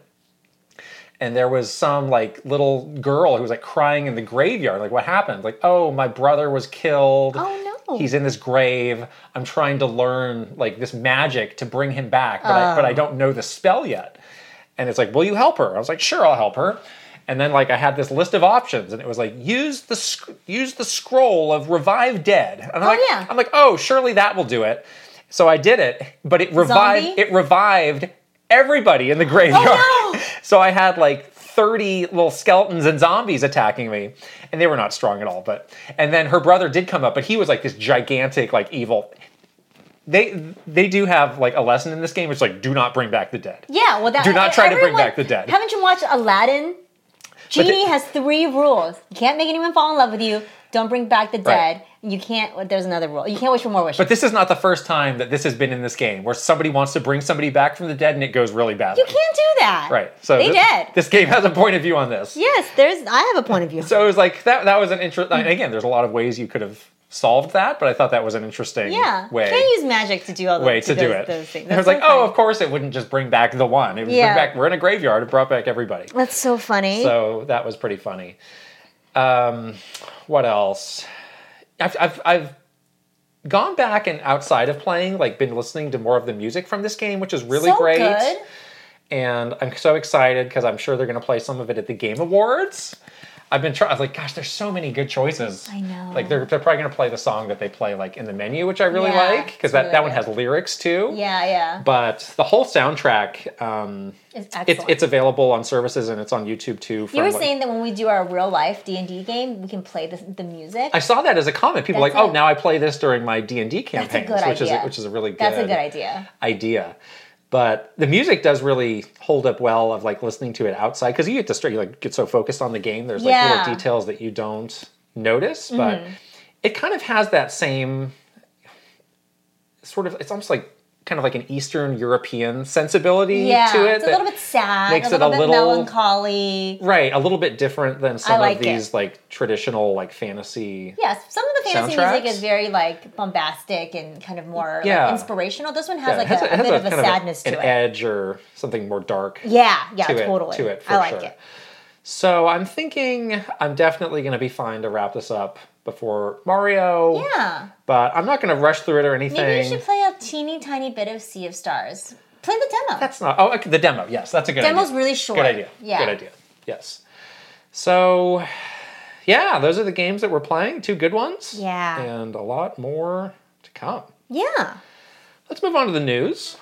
We've got a couple stories of, what would you call these? Nintendo things. Transmedia. Oh, transmedia. Synergies? What? What is These ones? transmedia synergy? Cross-media? Cross-platform? Anyway, Anyways. we'll get to those. First story, though, is not that. Online play is ending for the Wii U and the 3DS. Nintendo put out a statement. As of early April 2024, new fiscal year, New fiscal year. online play and other functionality that uses online communication will end service for Nintendo 3DS and Wii U software. Thank you very much for your continued support of our products, and there's a link to learn more. The link does specify that there are some exceptions. The 2 that they called out are Pokemon Bank and Poke Transporter. Yeah. But the way they said that there could potentially be a few other exceptions, but they Yeah, didn't bother to call it out. Call it out. Yeah, who knows? Maybe there's some third-party stuff that they're like, very- we don't. Who knows? Very scared of Pokemon fans. We don't know. I mean, they can't shut down Pokemon Bank. No. I wonder, like, is that hard? Is it if like we're just shutting the thing down with the exception of these 2 things? Is that like a total monkey wrench? I don't know. Like, how do you like turn the switch? It's like Right, every game you flip the switch. You leave the switch for Pokemon Bank and Poke Transporter on. It's like a light switch. Do not turn this off. That seems like more of. Or is it like a programming thing? I don't know. We shouldn't say. It's like someone just writes the code, right? We're too dumb to know. Write the code, blah blah blah, Yeah. / except these 2. We're too dumb to know. I'm not a But- programmer. I don't know. I think that's what it is. So we closed the eShops. Was that earlier this year or the year before? I think that was earlier this year. That was earlier this year. March of this year. This is just the slow march Towards the death end of these. for these platforms. Yeah, totally. Some people were unclear. So things like Street Pass, that is not online. No. So that sets up will But like continue. Animal Crossing, for example, you cannot have that anymore. Yeah, there's a lot of it, like Splatoon. Splatoon. People still play the original Splatoon. Smash. Smash. On both. People Yep. still play. So there's a lot of games that still some had big pretty games, yeah. active communities. Yeah. But again, with all of these things, I imagine they just have some spreadsheet where they can see The usage Some- is very low you know, at this point. the value of us having this on versus off is not there, and we will take the PR hit and we don't care, and we'll just move on. And with they have things. to move on to like supporting the next console too, the next hardware. So they're gonna be pulling resources, I think, from anywhere to do that. I did see there's some. I don't remember the name, but there's some service that is kind of a like emulation solution to online saw play. that. Yeah, you can homebrew it. That was like a big moment for them. They're like, we're on it. So Good. maybe Okay. for people who want to who are go the still extra very mile active, to you figure know. this stuff out, there may be some other way to do this. Yeah, but yeah. But Nintendo Yeah. will not be supporting it anymore. Yeah. That's kind of sad. I mean, I guess we got well past 10 years for both of these. Yeah, it is. It does mark like just kind of that thing. It's like this is the end of an era. Like it just marks that, and you do get a little bit nostalgic for that era that's ending. So yeah, I think that's what it is. More so than people are actively using these services still. But yeah, Yeah, people did point out more so on Wii U, like a lot of those games had been remade and they have service on the Switch now, but I think Xenoblade Chronicles X again, that game did have some online features and there is no other way to play that, so that's one where like it will always be incomplete yeah. unless they, I don't know why they haven't re-released that one. That one was great. That's a great game. I don't know. Yeah, that's one of my favorites. Yeah, so maybe more videos in our future, 10 games to play online before the thing shuts down. Okay, we should do it. We should do it. I mean, people liked it when we did those videos for the eShop. But that's because you had to had to get it. really get Last it. chance Yeah, to last get it, yeah. chance, last chance. I mean, you could enjoy one last online sesh round of whatever. Smash 3DS. Yeah. Sure, why not? Still choppy and terrible. It's gonna be choppy. It's choppy and terrible now, and Yeah. it's choppy and terrible then. Yeah. All right, these two things here. There is I see what you mean. upcoming Lego Animal Crossing Yeah. collaboration. They put out a short little video where you yes. could see some of the characters. It was extremely vague. It just said, "Welcome to Lego Animal Crossing." Did not say a date, did not say what the specific products Little were. teaser. But you got the little minifigures here. You got Tom Nook, you got Isabelle, you got some other folks. I like how you can see the Animal Crossing style trees with the different fruits in the background. Oh, yeah. And the fruits, you can interchange them. You can stick them onto the trees. Yeah, like depending on cute. what fruit you get. Yeah. That's very cute. So they do keep expanding. This Lego Nintendo stuff seems to be Yeah. very popular. Seems to Like be if you go to a store, super popular. or if you walk by like a Lego store, It's like always front and center for them. and the Nintendo section is huge. I mean, Lego Yeah. Lego seems to have like every license I mean, they have like Star Wars ever. and They Harry got Potter and Marvel. Like, so again, everything. Yeah, but that's good because, I think that's how they're staying very relevant is by partnering with these, Right. other Right. brands. And this one looks really cute. I'm a little bit like weirded out by the Lego legs. Why? I don't know, it just looks That's weird. what they are. I know, but it doesn't look good right on the animals. But anyways, other than that, if you look at it without the legs, it's very cute. But yeah, I mean, they did the Donkey Kong recently, the Donkey Kong collection, and still no Zelda collection. No Zelda. That's kind of a weird. Interesting. Yeah. I guess what would you do? I don't know. And then Pokemon, No Pokemon. they're affiliated with some other like rip-off Lego. What is it? I can't remember the name, but sometimes Oh, I'll is that see what those and I'm like, happens? Just not a leg. Just get a Lego. just get on with Lego. Yeah, Come on. just get a Lego. Come on, guys. Yeah. Yeah. Yeah, I wonder what, usually when I was working on the Lego partnership, the Mario Lego partnership, they were very clear about like their mission is to do more than just like building Lego sets because a lot of the other franchises What like is it then? build like a replica of the Millennium Falcon or build a replica of like Hogwarts Castle. Like Yeah. for the Nintendo Lego collaborations, they were very clear like we really want to like make gaming be part of it. So that's why for the Mario Lego Oh, yeah. set, they had the little Right. screen on Mario's chest. Do you and think? You think they might have something like that for this? I think so. Oh, that's interesting. I wonder if there's like a way to sort of do the Animal Crossing Pay off a things. debt. You can With a maybe Lego. like your little chest, It's just like your a money number. goes down. It's just a number. Yeah. You tap a Tom Nook and your money goes down. I don't know. Or maybe there's like something with like fishing or gathering. Tap your credit card to pay Tom Nook through NFC technology. Follow the money. Follow the bells. So yeah, I'm curious to see. I think that maybe that's why they sort of did a very short teaser because there's more to what this is. But yeah, they were very like that was like their mission statement with Nintendo Lego was that they would make sure that all of them had this sort of true gaming component to it. So yeah, I'm very curious to see what this is. What a great comment. That's why you come to this podcast. Wow. I'd forgotten about that. I was there. I mean, you worked on it. I worked on this for a long Yeah. time, and it's hard work. It was hard work. What's Lego like? They're awesome. They're like the most awesome brand. They're so like just excited about everything, and they're really fun loving people. The funniest thing though is when they realize because we used to do a bunch of Lego stuff on Nintendo Minute, remember? Yes. And they realized like weeks, months into me working with them, they're like, wait, Well, they realized it was you. the person that's working on the PR There's and the not marketing two Krista Yangs? is also the host of Nintendo Minute. Like, how is she doing both things? They were like floored by this. I was like, what? Guys, it's me. And they were like, you do both? And I was like, yeah. Hilarious. It was so funny. But they're awesome to work with, and I can't wait. I'm so excited. I can't wait to see what they come up with for Animal Crossing. I'm sadly just not a Lego person. Yeah, I know. I've never really gotten into Legos, Yeah. but it seems like a lot of people are into this. So Yeah, let's go. I would give this a chance for sure. This is smart because, they had such a long gap leading up to the new game.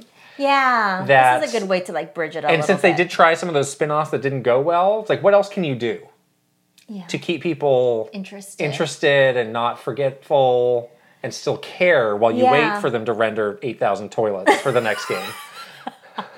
You got to do something. Do you think they'll do like Animal Crossing Horizons like DX for Switch 2? More DLC?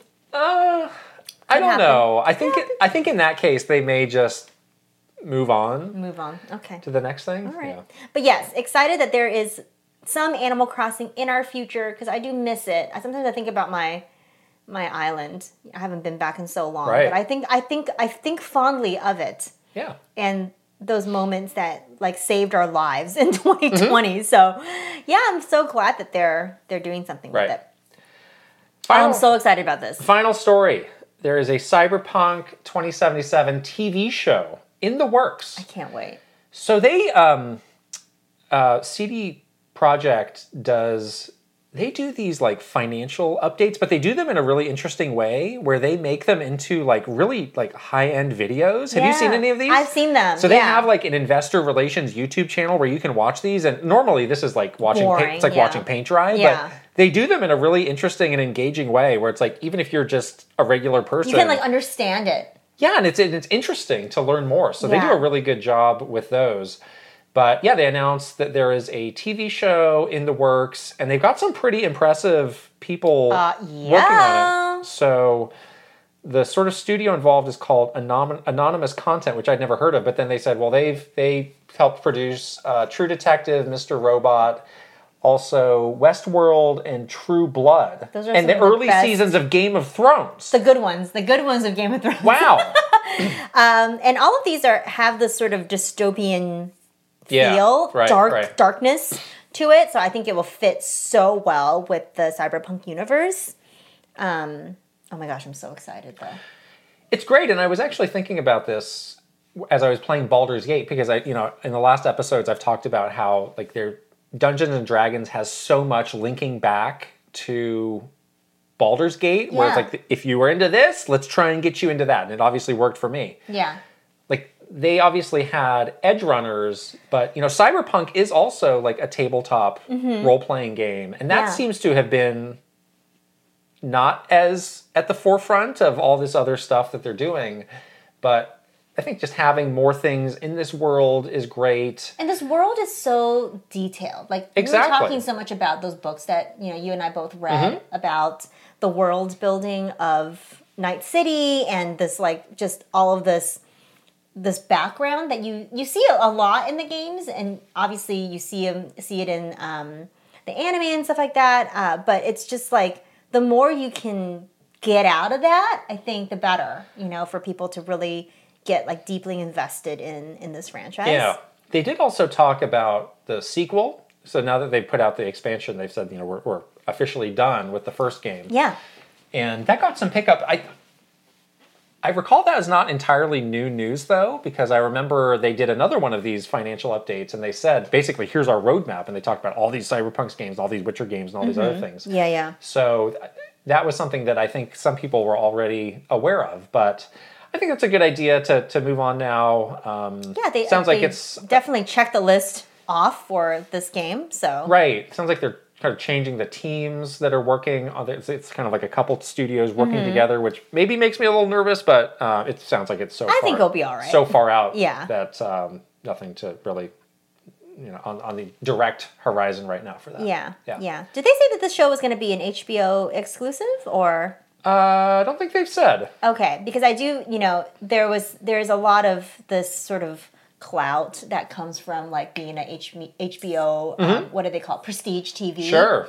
And you saw that with Last of Us, obviously, just bringing in like a massive audience. So they really do kind of do this prestige TV route with the Cyberpunk show. Seems like it could be a good fit for that. I think it could be an awesome fit. And all of these listed other things that this developer, those were all HBO shows. They were all HBO shows, except for except for Mr. Robot, I think was not an HBO show. But all the other ones were prestige TV HBO shows. So that could be really cool. Yeah, this guy Mike Pondsmith, who created Cyberpunk, I think he's in the area. I think he's like in the East Bay. We should look him up. Mike, do you want to come on the podcast? Come on the show, Mike. Do you want to go with us to... Don't say it! Don't spoil that. Sorry. Do not say that. Oh my gosh! We have such a great idea about Cyberpunk. Can he come with us? That would be great. But we have such a good idea for a Cyberpunk video that we were not able to get to because you went on vacation. Yeah.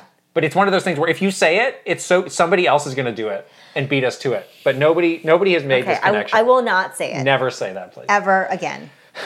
Jeez. Say one thing, you get all yelled at. Don't say it. Let's get into our questions from our community. We always get questions from our Patreon community. First question today is from Banana Bread Slice. Hi, Kit and Krista. Krista, you mentioned that you were on the Home Audience Committee. What did that group do? What other committees were you both on? Were these committees just for Nintendo of America or cross-company? Did you feel like you were able to make an impact, or was it just one of those meetings created so some manager detached from day-to-day work could feel like they contributed something? Thanks for the insights. So the Home Audience Committee is actually one of the many committees around E3. So when E3 rolled around every year, it was a big to-do. And there was usually one E3 lead. You were E3 lead one year, and it was awful. And there was many, many committees under that lead doing specific projects. And the Home Audience Committee is one of those sort of E3 committees. And what that team did is basically, because E3 was concentrated in LA, the committee's job was to like broadcast whatever we were announcing in LA during E3 to everyone else that was watching online. So I headed up that committee twice, I think, and worked with like a ton of other teams, including like our online team, our video teams. You know, obviously the social team was very involved in this.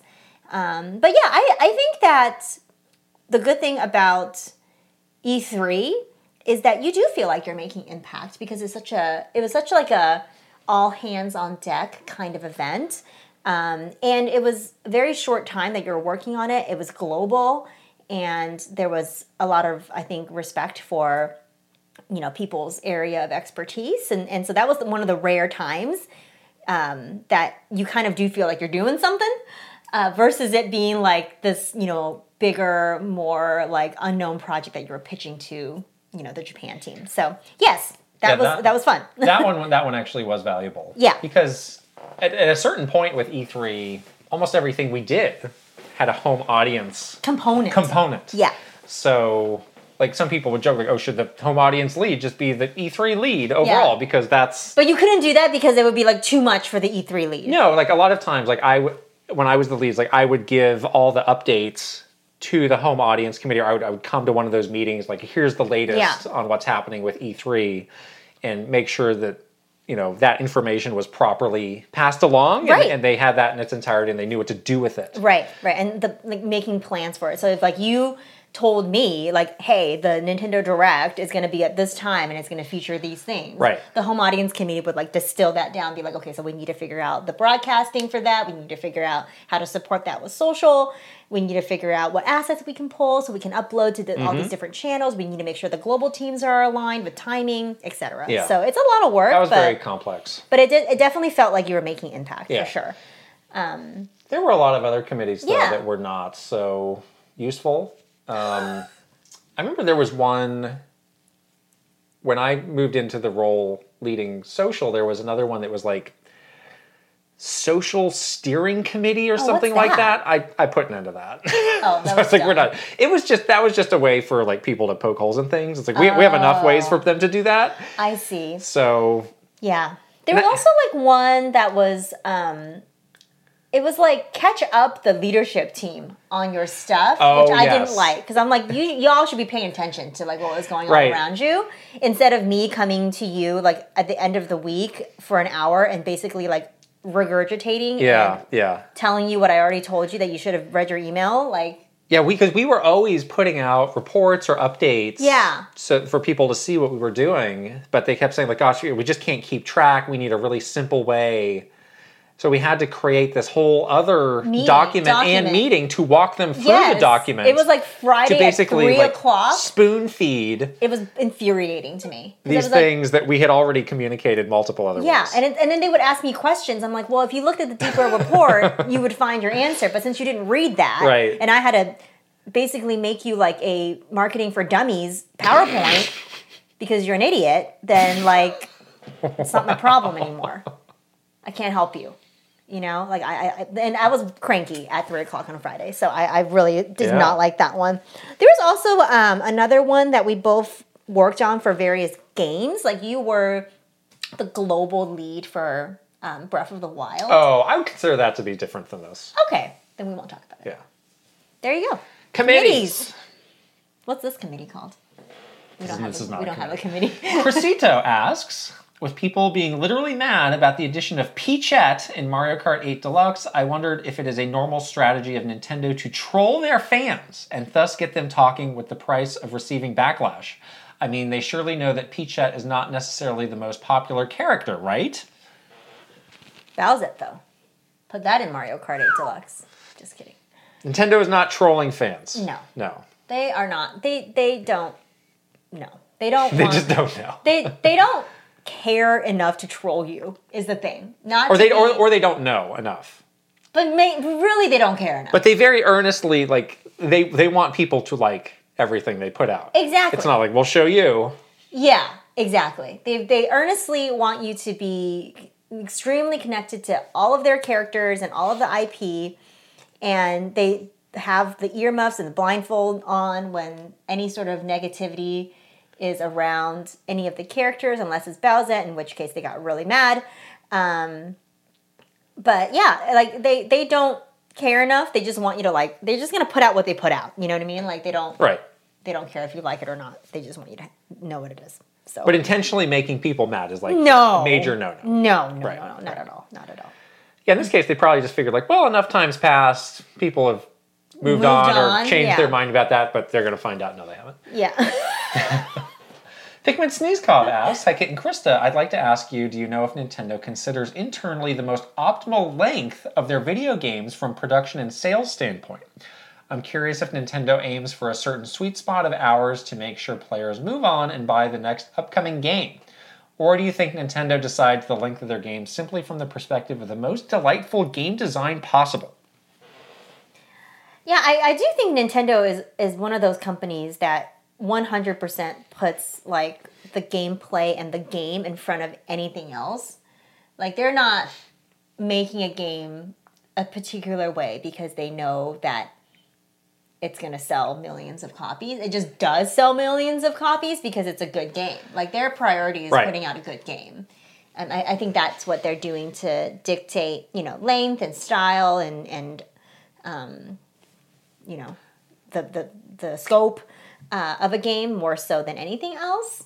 The other thing that was very much something that we were dealing with when we were marketing games is that they always have like another game on the horizon. Like Nintendo's launch calendar is like always so full.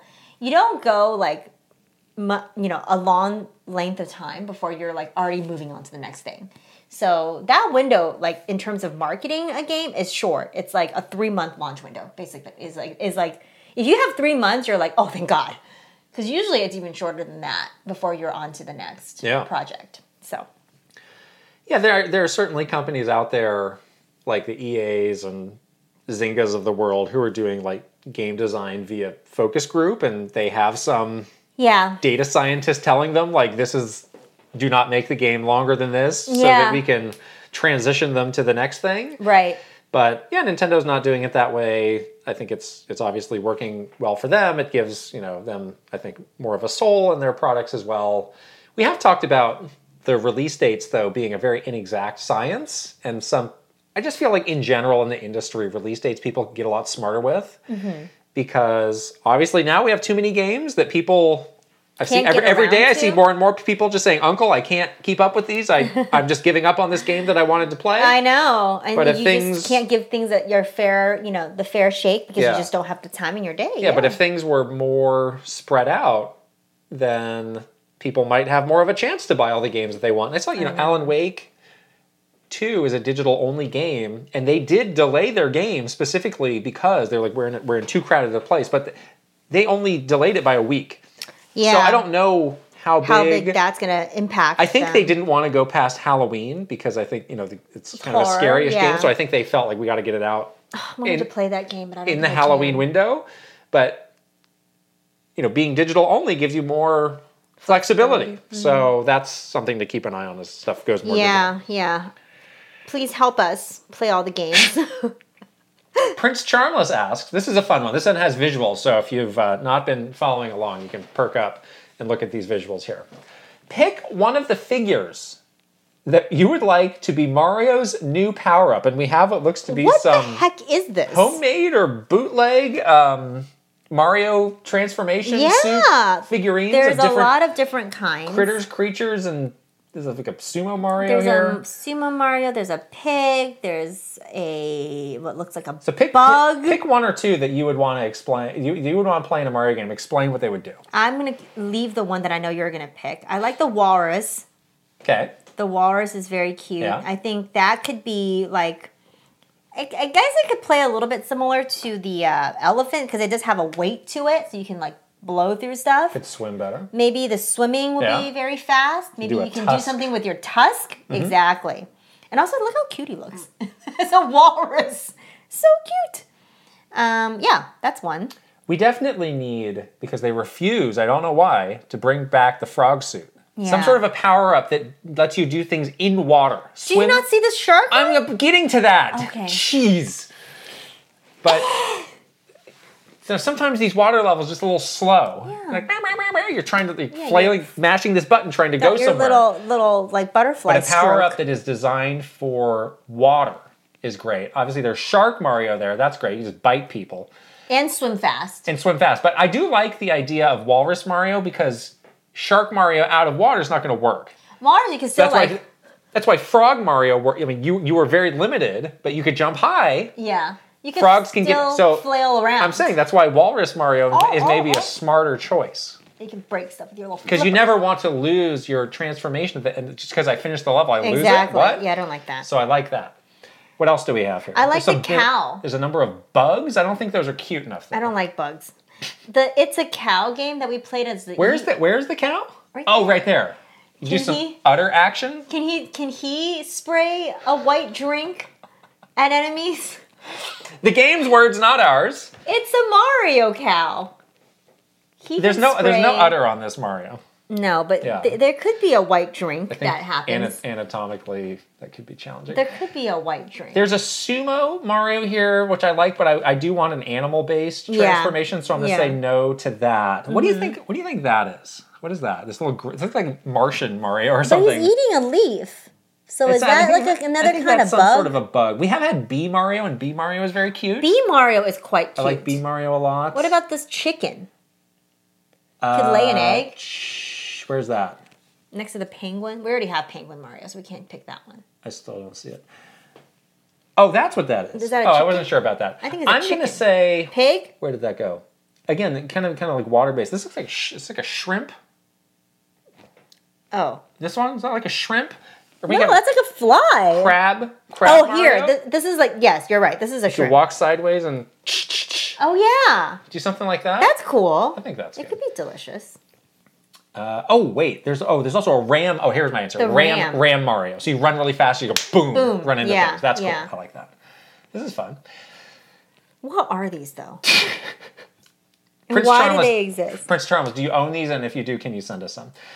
But why? Topher Schmofer asks, hey, Kit and Krista, I think you two were at Nintendo during the launch of Tomodachi Life, and I was wondering how did the game fare and what were people's thoughts about it within Nintendo? I remember loving it back in high school, and it seems to have a bit of a cult following now.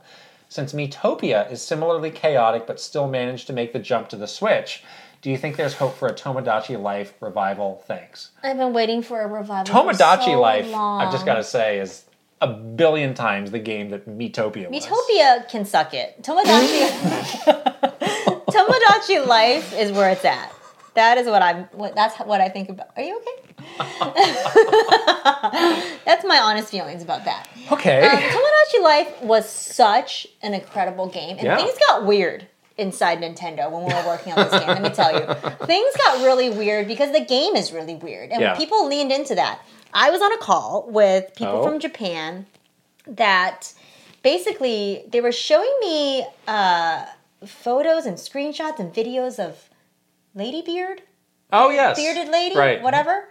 And they were like, do you think America will accept this? Yeah, that's like a musician / entertainer in Japan. And I was like, I think this is awesome. Yeah. Like, I think we should get as weird as possible with this game. But yeah, that was literally a meeting. It was titled like, your reaction to Ladybeard or something like that. I was like, okay, awesome.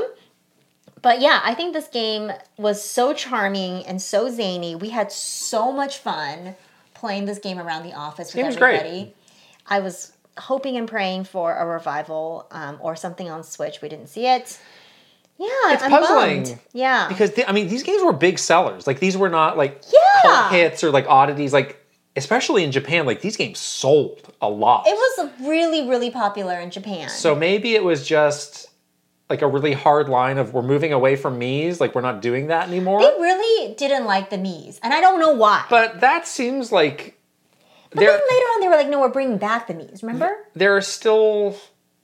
I mean, I feel like this franchise still has a lot of life, but it doesn't really work without the Mii's. You have to have the Mii's. So maybe they need to get over it and just bring it back. They should just bring back the... People love the Mii's. I love the Mii's. Why are we going away from the Mii's? I don't know. Is it because it rhymed with we? Is that why? You just rename them. I don't know. I don't know, but they were weird about the Mii's for sure. Yeah. Like there was like within the Switch like life cycle, they were like, we're moving away from the Mii's. We're not doing those avatars anymore. And then later, like a couple years before we left, they're like, no, we're bringing back the Mii's. And then we had Miitopia. Who can keep track? It was really dumb. Yeah. Last question is from Zroid. Howdy, Kit and Krista. I quite enjoy collecting Amiibo and have done so since their inception. However, over the years, I have noticed a couple different strands of commentary about Amiibo, which it seems to me are in conflict with one another. On one side, you have Amiibo fans who are continually dismayed by how these figures, whose very premise involves unlocking content in games, often do very little or nothing at all. And on the other side, you have folks who perceive Amiibo as frivolous physical DLC, and any content which is tied to them should be free to all, or at the very least, available without having to purchase tangible items with limited availability. I frequently see these two lines of thought concurrently and wonder how Nintendo can possibly manage to navigate this PR nightmare, which they cannot possibly win. Is striking the balance between Amiibo doing too little or too much something that you had ever discussed when marketing them and their associated software? What do you think is the optimal solution? Well, Nintendo's answer to the PR nightmare was simply to not care. Which is their answer to most PR nightmares.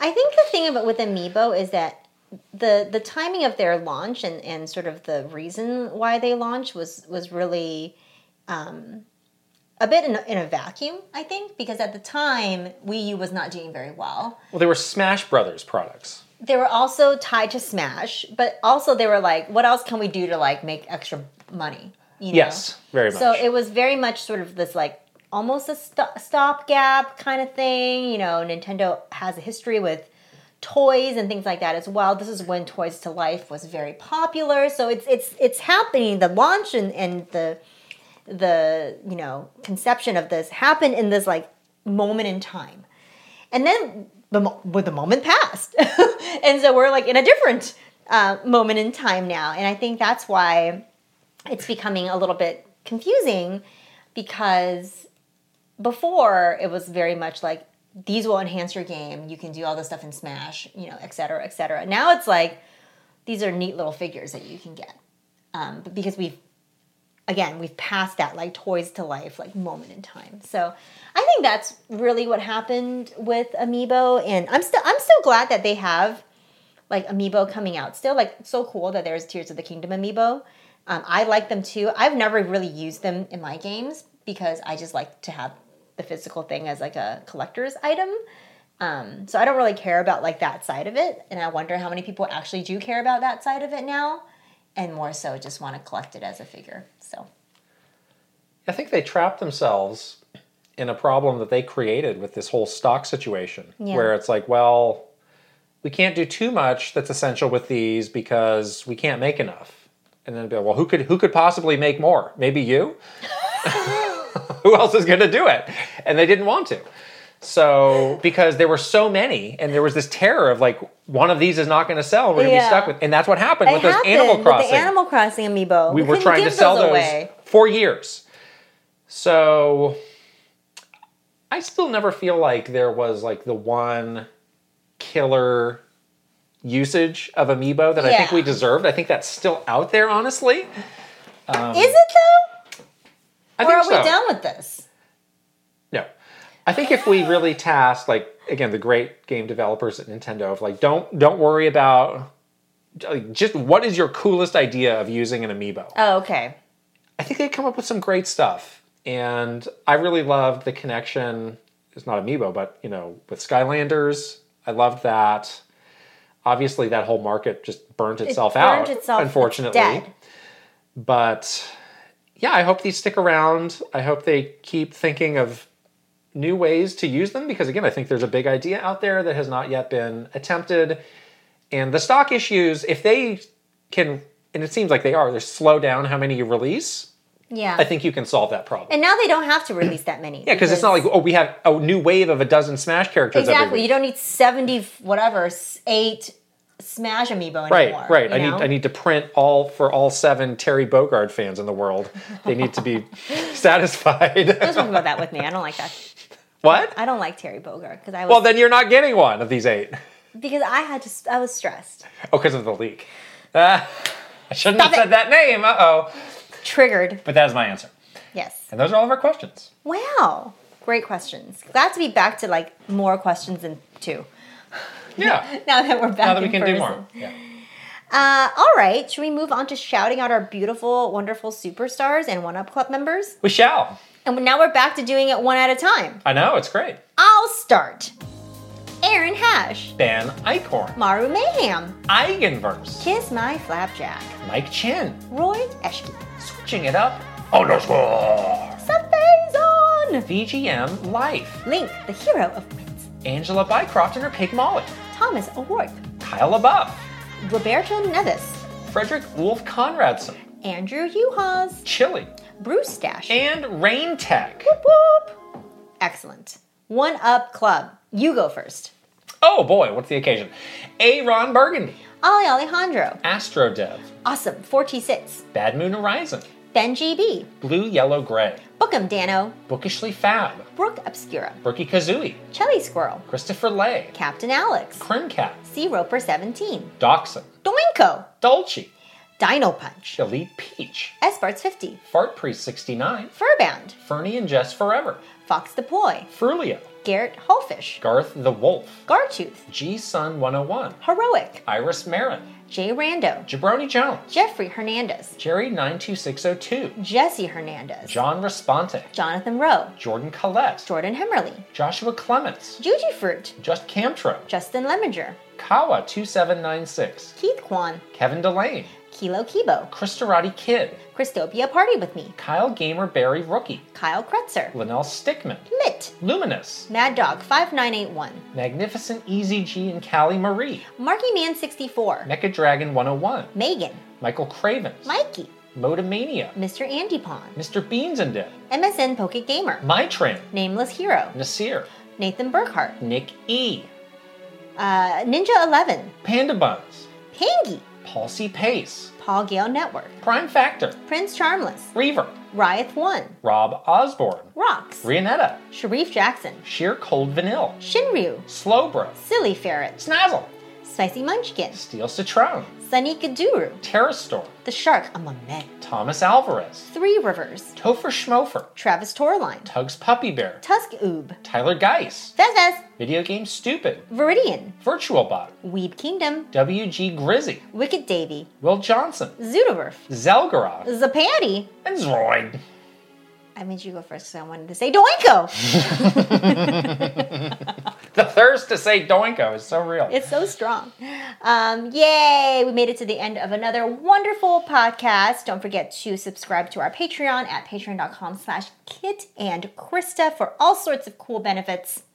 If you're watching on video, you can go ahead and subscribe to our channel. Give this video a thumbs up and also leave us a comment. If you're listening on audio, you can also subscribe, leave a 5-star rating, and a written review, please. And the socials. We are Kit and Krista on Twitter, Instagram, TikTok, Facebook, YouTube, and Threads. That's right. All right. We'll talk to you guys later. Bye. Bye.